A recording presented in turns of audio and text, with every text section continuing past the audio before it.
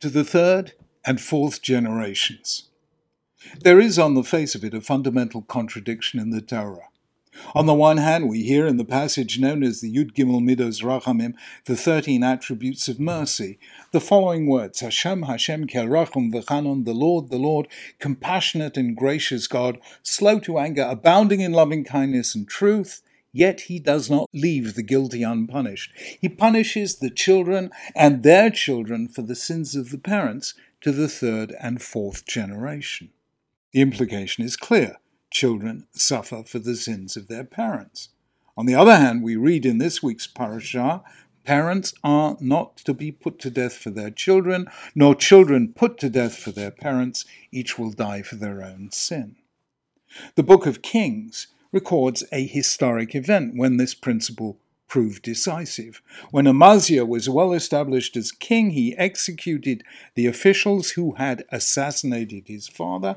However, he did not kill the children of the assassins because, says Tanakh, he obeyed the command of the Lord as written by Moses in the book of the law. Parents are not to be put to death for their children, nor children put to death for their parents. Each will die for their own sin.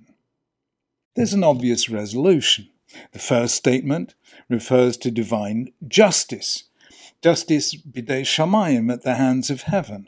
The second in Deuteronomy refers to human justice as administered in a court of law. How can mere mortals decide to the extent to which one person's crime was induced by the influence of others? Clearly, the judicial process must limit itself to the observable facts. The person who committed the crime is guilty. Those who may have shaped his character are not. Yet, the matter is not so simple, because we find Jeremiah and Ezekiel, the two great prophets of exile in the 6th century BCE, restating the principle of individual responsibility in strong and strikingly similar ways.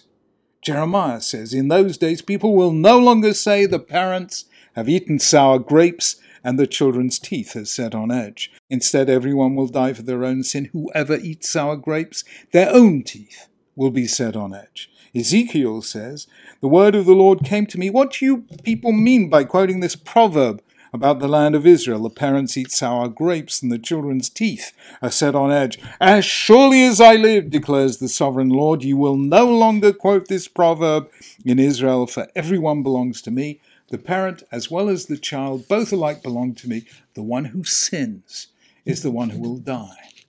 So here, the prophets weren't speaking about judicial procedures and legal responsibility. They were talking about divine judgment and justice. They were giving the people hope. At one of the lowest points in Jewish history, the Babylonian conquest and the destruction of the first temple, the people sitting and weeping by the waters of Babylon might have given up hope altogether. They were being judged for the failings of their ancestors that had brought the nation to this desperate plight, and their exile seemed to stretch endlessly into the future. Ezekiel, in his vision of the Valley of Dry Bones, hears God reporting that the people were saying, our bones are dried up, of da tikvatenu, our hope is lost. He and Jeremiah, therefore, were counseling against despair. The people's future was in their own hands. If they returned to God, God would return to them and bring them back to their land. The guilt of previous generations would not be attached to them. But if this was so, then the words of Jeremiah and Ezekiel really do conflict with the idea that God punishes sins to the third and fourth generation. Recognizing this, the Talmud in Makot makes a remarkable statement. Said Rabbi Yossi ben Chanina, our master Moses pronounced 4 adverse sentences on Israel, but 4 prophets came and revoked them. And this is one of them. Moses said, the Lord punishes the children and their children for the sins of their parents to the third and fourth generation. But Ezekiel came and declared the one who sins is the one who will die. Now, in general, the sages rejected the idea that children could be punished, even at the hands of heaven, for the sins of their parents. As a result, they systematically reinterpreted every passage that gave the opposite impression that children were indeed being punished for their parents' sins, and their general position was this: are not children to be put to death for the sins committed by their parents? Isn't it written, visiting the iniquities of the fathers on the children? Says the Gemara, there the reference is to children who follow in their parents' footsteps. In other words, children who commit the same sins themselves. Specifically, they explain biblical episodes in which children were punished along with their parents by saying that in those cases the children had the power to protest or prevent their parents from sinning, but they failed to do so. As Maimonides said, whoever has the power of preventing someone from committing a sin but doesn't do so, he is seized or punished or held responsible for that sin. Did then the idea of individual responsibility come late to Judaism, as some scholars argue? I think this is highly unlikely. During the rebellion of Korach, when God threatened to destroy the people, Moses said, Ha'ish echad yechtev al kol ha'edah yitzov, shall one man sin, and will you be angry with the whole congregation? When people began dying after David had sinned by instituting a census, he prayed to God, I have sinned, I, the shepherd, have done wrong. These are but sheep. What have they done? Let your hand fall on me and my family. The principle of individual responsibility is basic to Judaism, as indeed it was to other cultures in the ancient Near East. Rather, what's at stake is a deep understanding of the scope of responsibility we bear if we take seriously our roles as parents, neighbors, townspeople, citizens, and children of the covenant. Judicially, only the criminal is responsible for his crime, but implies the Torah, we are also our brother's keeper. We share collective responsibility for the moral and spiritual health of society. All Israel, said the sages, are responsible for one another. Legal responsibility is one thing and relatively easy to define, but moral responsibility is something altogether larger, if necessarily more vague. Let a person not say, I haven't sinned, and if someone else commits a sin, that's a matter between him and God. This is contrary to the Torah, says Maimonides in the Sefer Mitzvot. Now, this is particularly so when it comes to the relationship between parents and children.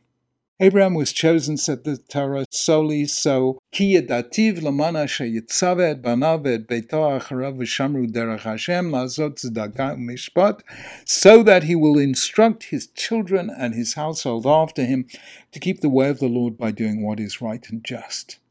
The duty of parents to teach their children is fundamental to Judaism. It appears in both the first two paragraphs of the Shema, as well as the various passages cited in the Four Sons section of the Haggadah. Maimonides counts as one of the gravest of all sins, so serious that God doesn't give us an opportunity to repent, one who sees his son falling into bad ways and does not stop him. The reason, he says, is that since his son is under his authority, had he stopped him, the son would have desisted. Therefore, it is accounted to the father as if he had actively caused his son to sin. If so, then we begin to hear the challenging truth in the 13 attributes of mercy. To be sure, we are not legally responsible for the sins either of our parents or our children. But in a deeper, more amorphous sense, what we do and how we live do have an effect on the future, to the third and fourth generations. Rarely has that effect been more devastatingly described than in recent books by two of America's most insightful social critics, Charles Murray of the American Enterprise Institute and Robert Putnam of Harvard.